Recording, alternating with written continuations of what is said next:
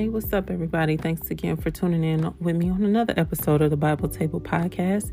If this is your first time tuning in, thank you so much for being here. God bless you. If you've been here before, thanks for tuning in again. God bless you, and thank you so much.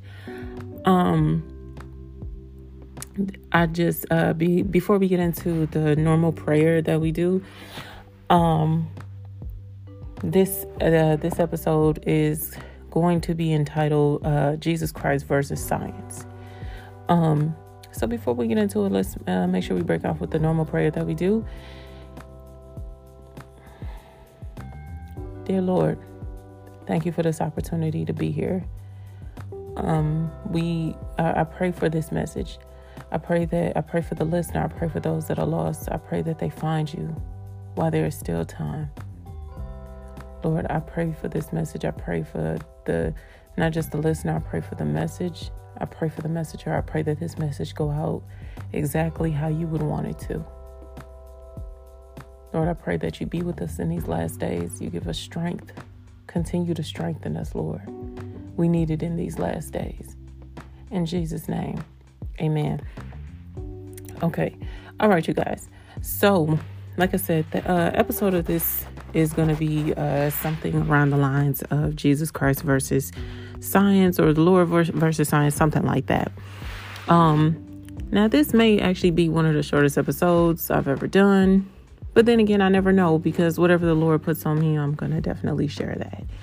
So let's get into it. So basically, science cannot compare to Jesus Christ, simply put. And I'm going to tell you why.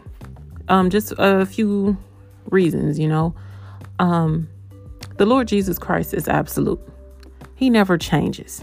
He never changes, people. He is the same yesterday, today, and forever. Science constantly changes. It can never be the same. And every other day, there's a new discovery for the same thing that was discovered or studied maybe like 40, even 100 years ago. But it just constantly changes. It can never just be just that. And that's what it is. People say humans come from monkeys. I believe it was a comedian that joked about evolution. And they said, if we come from monkeys, why are there still monkeys that haven't or refuse to evolve?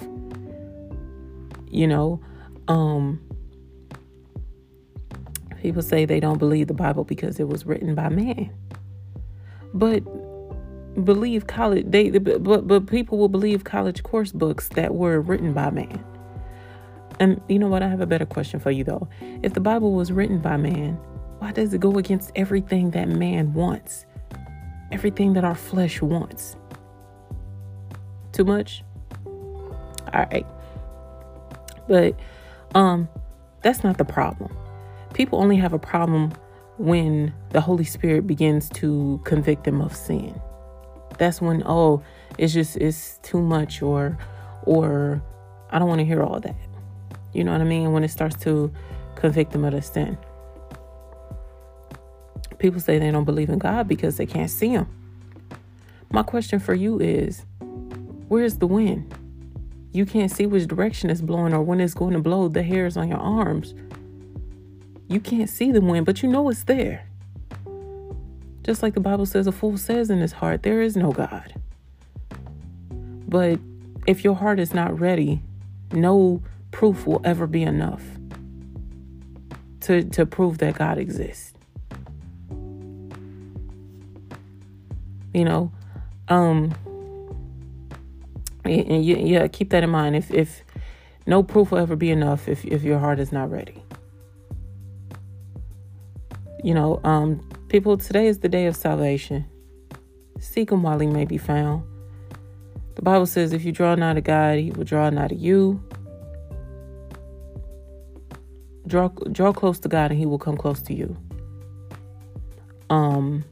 Indeed, this probably was the shortest podcast I've ever done, but that was just something that the Lord put on me, and I definitely wanted to share. So Hallelujah. God bless. Fight in these last days. You know, it's a spiritual warfare, people. It's beyond more than what we can just see. God bless you. Thanks for tuning in.